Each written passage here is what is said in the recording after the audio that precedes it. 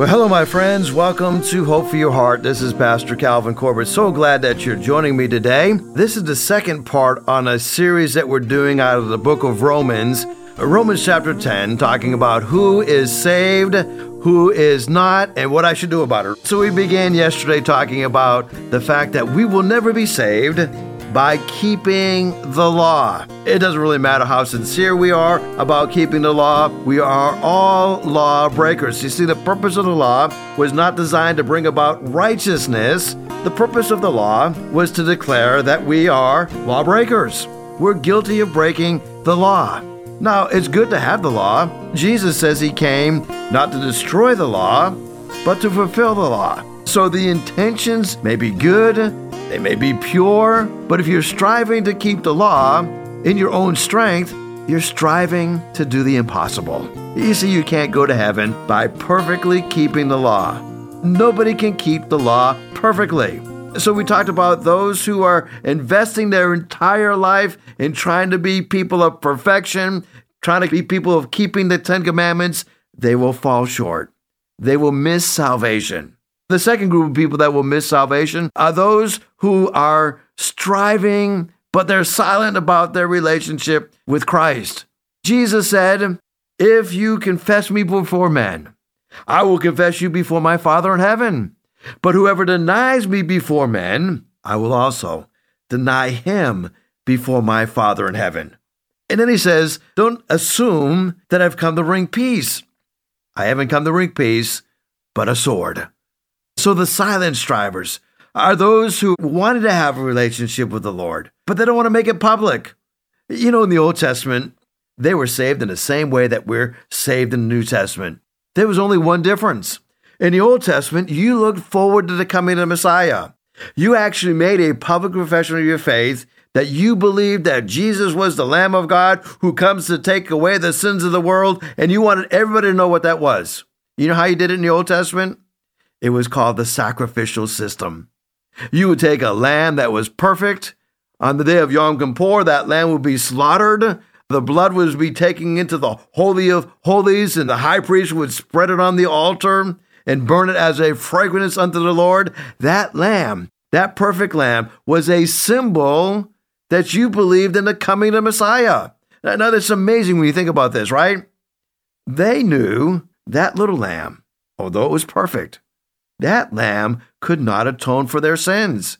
They were making a public profession of their faith that they believed in the coming of the Lamb of God. They believed that the Messiah was coming. And they put their faith in the coming of the Messiah through the sacrificial system. Now, what do you think about it? All of the rules and all of the regulations and the laws and the ceremonies and the festivals and the feast, they all point to Christ. The coming of the Christ. The coming of Jesus Christ. As we think about that, it's almost disheartening when you think about all that the Lord went through to get us to the point where we can have a relationship with him. Oh, don't miss it. You say, well, Old Testament saints were saved by making their public confession of faith by the sacrificial system, looking forward to the coming of Jesus. We look back to what Jesus did. You know, many Sundays, we have people getting baptized. It's such a joy. Here we are finishing up the first quarter of 2023. And I think we have baptized 8 or 9 Sundays out of the first quarter of this year.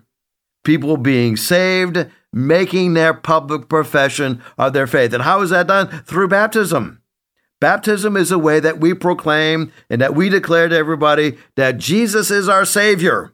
And we want everybody to know. Now listen, if you go in that baptismal pool and you're lowered down in that water and you go down as a wet sinner, you come up as a wet sinner, you may not be changed. That water can't change you. It's not holy water. It's water that has come from the city of Chesapeake. It's just regular old tap water. That water is not sacred. That water is not holy, but is a symbol that you make, that you are identifying with Jesus Christ. Just as Jesus was lowered down in that water and he came back up 3 days later, he came up victorious over sin, hell, and the grave. When we come up out of that water, it's telling the whole world, we're making a statement of faith that we believe that Jesus died for our sins. We believe that he took our place by dying on that cross, but he didn't stay dead. He rose up again. And just as he rose up again, we rise up again. So when I baptize people, I say, I now baptize you, my brother or my sister in Christ, in the name of the Father, the Son, and the Holy Spirit, buried in the likeness, buried in the symbol of his death, but raised in the fullness of his resurrection. You see, that's what happens when we are born again. We make that public profession of our faith. It's not the baptism of the water that saves us. It's being baptized in the Holy Spirit by identifying with Jesus Christ. If you're silent about your faith, it's probably because you've never been truly born again. You know, what kind of person do you think I am if one day I meet you on the street and you say, well, hello, it's so good to meet you, Pastor. I listened to you on the broadcast and I have my wife with me and I never introduced her to you. And you're kind of like, well, who's that he's got with her? And you find out later that it was my wife, and you're wondering, why did you never introduce your wife to me? Are you ashamed of her? No, I'm not ashamed of her. That's why I would introduce her to you, but you would think I was ashamed of her if I never would tell you who she is. You know, the same is true in our relationship with Christ. When we are not ashamed of Christ, we can't help but talk about it. Listen, when good things happen to us, we can't help talk about it, right? When I go to a good restaurant, I can't help tell people about it. When I see a good movie, I want to tell people about it. I want people to enjoy what I have enjoyed. When I have a good experience with a contractor, right?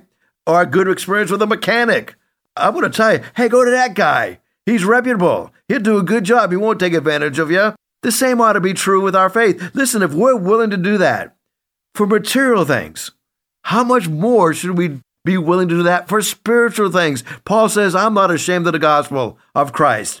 Why? Because it's the power of God unto salvation to everyone who believes, to the Jew first and also unto the Greek. If you're a silent striver, oh, I beg of you, don't just have it in your heart. Romans 10:9 and 10. If we shall believe in our heart and confess with our mouth, there it is, confess with your mouth that Jesus is Lord. That's when we're born again. That's when salvation takes place. Well, there's a third type of person that we talked about that will not be in heaven. And those are the ones who are shameful. There's the ones that are ashamed of Christ. Verse number 10 through 13, specifically verse number 10 of Romans chapter 10 says, anyone who believes in him will never be put to shame or will never be ashamed. That word means disgraced, humiliated, ashamed. It means that we won't be embarrassed over our faith. In Isaiah, he talks about that. When the Lord comes and he lays down a stone in Zion, it's a tested stone. It's a precious stone. Now, this stone is either going to be a stumbling stone, a rock of offense, or it's going to be the rock of ages that you put your faith and trust in. Paul tells us that this stone will cause some people to be stumbling over it, some to be ashamed. They are the ones who are not saved. But those who know Christ, they are not ashamed. You say, okay, who is truly born again? We talked about characteristics of those who are not born again. But those who are truly born again are those who put their faith alone in Christ alone, all because they have been called by God. You see, faith alone. Paul told the Galatians believers, we're not justified by the works of the law. We are justified, that is, just as if we have never sinned, by putting our faith in Jesus Christ. Paul says, we put our faith in Christ and now we are justified not because of the works of the law, but because of faith in Christ. Works of the law cannot justify us. And then he says we are saved through Christ alone. Salvation is exclusively given through Jesus Christ. It's not Jesus plus anything. Oh, I know some really good people that I love dearly, but they believe they're saved because they're praying to Mary in Christ, or they're being good and a trust in Christ. It's exclusive through Christ alone. And now here's what Paul says in Ephesians chapter 2. God has his great love for us. He's very rich and he's very merciful. He has made us alive with Christ. even when we were dead in transgressions. It is by grace that you have been saved. And God raised us up with Christ, and he has seated us with him in the heavenly realms in Christ Jesus. Nowhere does Paul mention here the fact that we are saved by our good works, or we're saved by praying to somebody or to a statue. No, we're saved through Christ and Christ alone. But we must call upon his name. You see, salvation is not automatic. I don't automatically become a believer just because I go to church. I don't automatically become a believer because my mom and dad are believers. I don't automatically become a believer because I'm an American.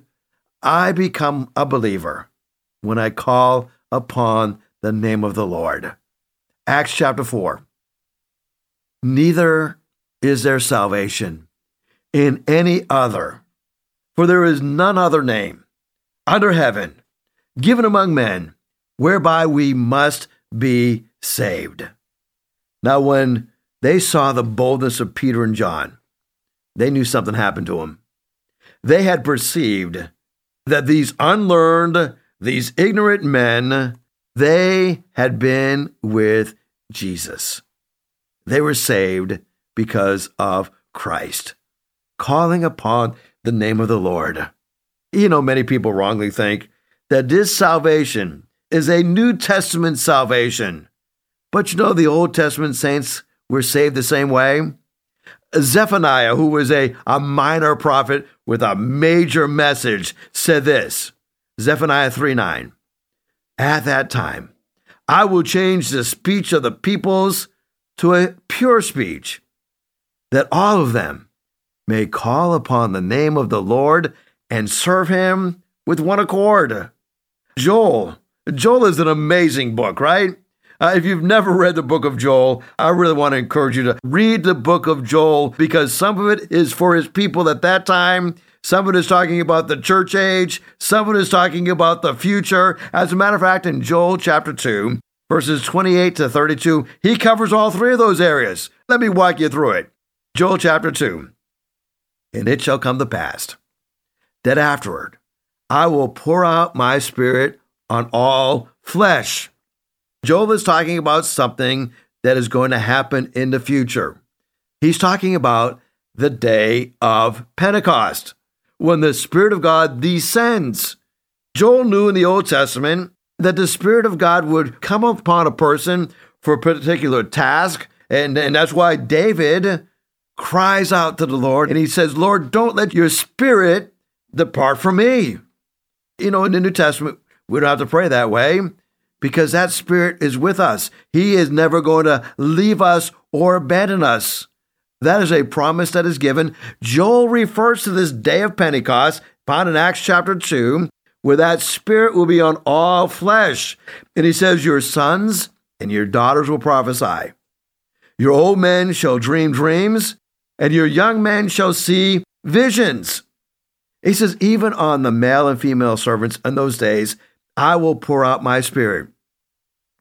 Here Joel tells us that salvation is available for all. Doesn't matter if you're male or female. Doesn't matter about your position. God's Spirit will be poured out on you. And then he says, "I will show wonders in heaven and wonders on earth, blood and fire and columns of smoke. The sun shall be turned into darkness, the moon turned into blood, before the great and awesome day of the Lord. And it shall come to pass that everyone who calls on the name of the Lord shall be saved." Now here Joel is giving us a prophetic picture, not talking about Acts chapter 2, but talking about the time of the Great Tribulation. And during the time of the Great Tribulation, we're going to see people saved even during the times of the Great Tribulation. And they're going to be saved in a different way, not through a different means, but it's going to be brought to their attention because they're going to see wonders in heaven and on earth, blood and fire and columns of smoke, the sun being turned into darkness, the moon turned to blood, before that great and terrible and awesome day of the Lord coming. So just prior to the second coming of Christ, During that 7 years of tribulation, we're going to see that people are going to be saved. Now, when you look at the next event on God's calendar, it's the rapture of the church. I tell people often, I'm not looking for the undertaker. No, I'm looking for the uppertaker. Paul prophesies in the book of 1 Thessalonians chapter 5 that the dead in Christ shall rise first, then we who are alive and remain shall be caught up. That's the word, raptured up, caught up to meet the Lord in the air, and we shall be with him forevermore. Then comes the 7 years of tribulation. We know there's going to be 144,000 Jews, 12,000 from each of the 12 different tribes that are going to be converted. We also know there's going to be the 2 witnesses that are going to be sharing the gospel. But then we learn something else. Toward the end of the tribulation, we discover that the angels, according to Revelation chapter 19, are going to be proclaiming the gospel. Up to this point, that was only given as a task carrying out that great commission to believers. They're going to keep on sharing the gospel, but when the rapture of the church takes place, all the believers are going to be gone. How are people going to be saved? Oh, there's going to be the 2 great witnesses. But what happens when they're gone? And it's going to be the 12,000 from each of the 12 tribes that are going to be saved. But what happens when they're gone? God's going to pour out his Spirit. The angels are going to share the gospel one final time, giving people an opportunity to call upon the name of the Lord and to be saved. What a blessing. Do you realize how merciful God is? He doesn't give humankind one opportunity to be saved. He gives them numerous opportunities to be saved. I was reading that it takes, on average, a person hearing the gospel 7 times before they respond. It's called the law of the 7 hearings. In other words, we have to hear the gospel at least 7 times. Now, some people, it may take 10 times. Some people, the first time they hear the gospel, they respond. But on average, people are exposed to the gospel 7 times. Now, what is the gospel? The gospel is the good news.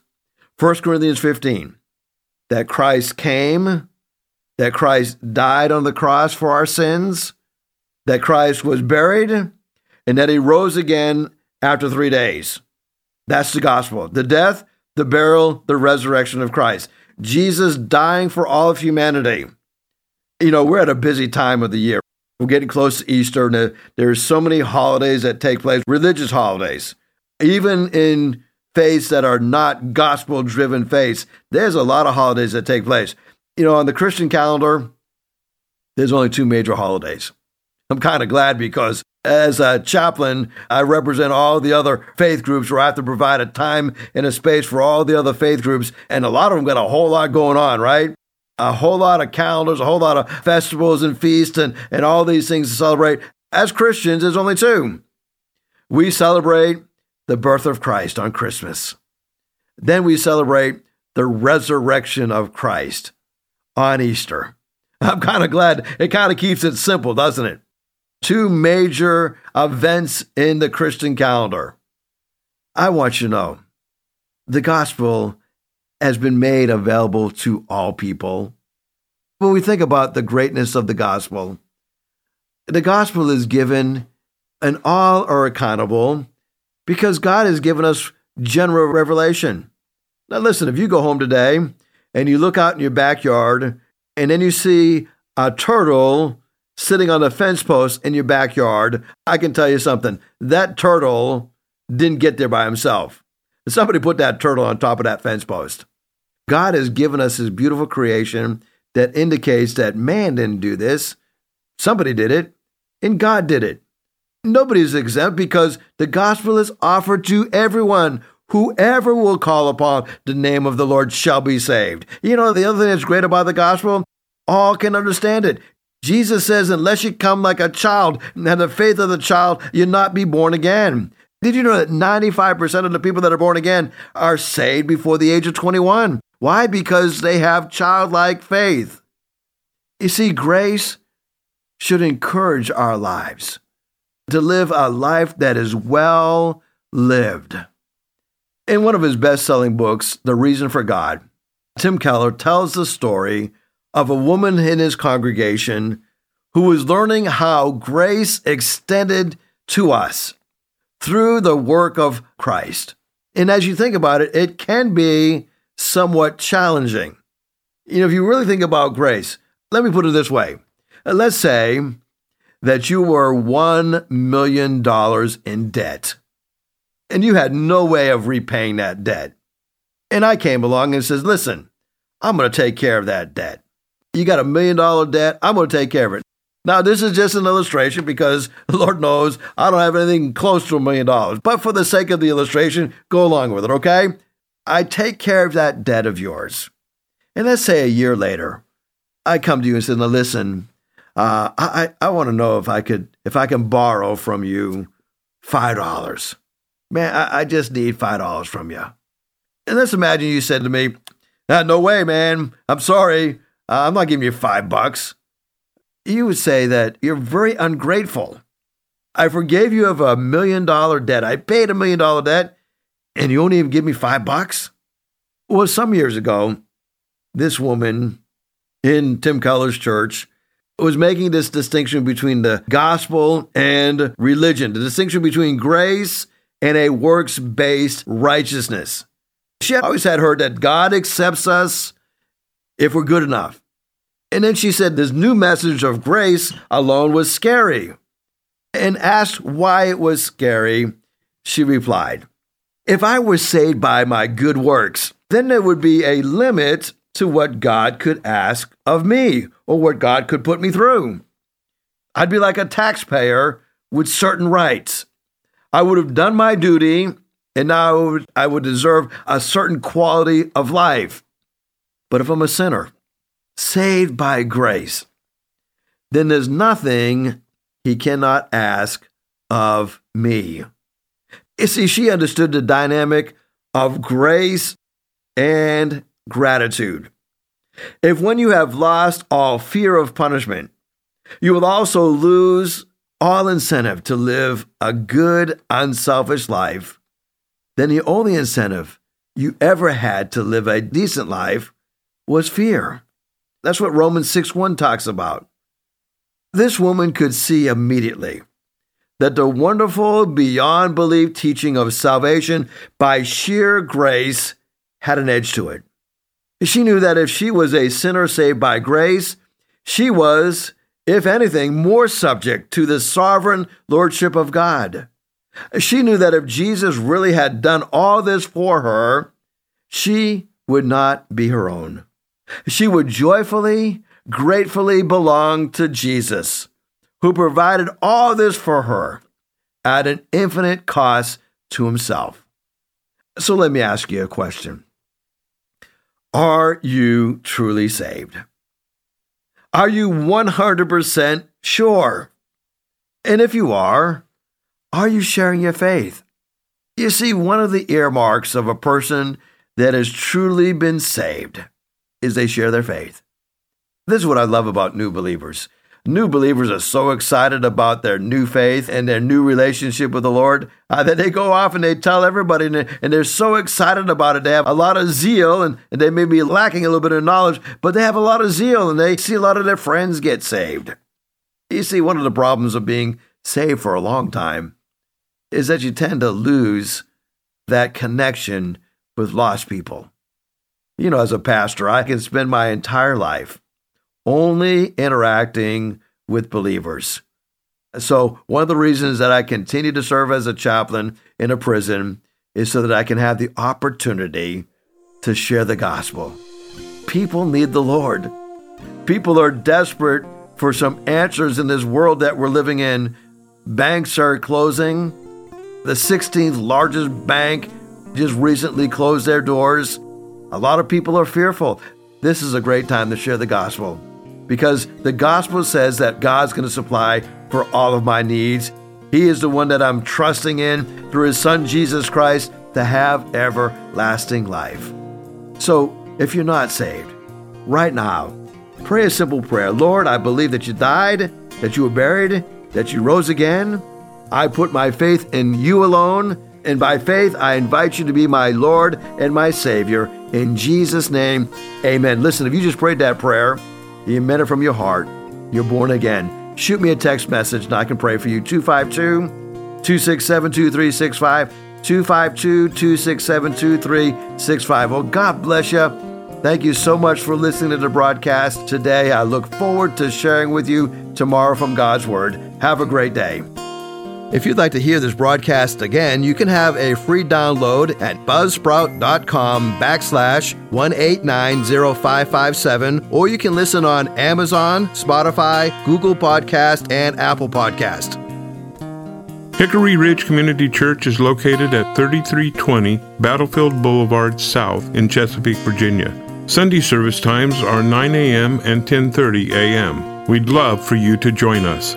For more information, go to hrcc7.org. And remember, no matter what you're going through, in Jesus Christ there is always hope for your heart.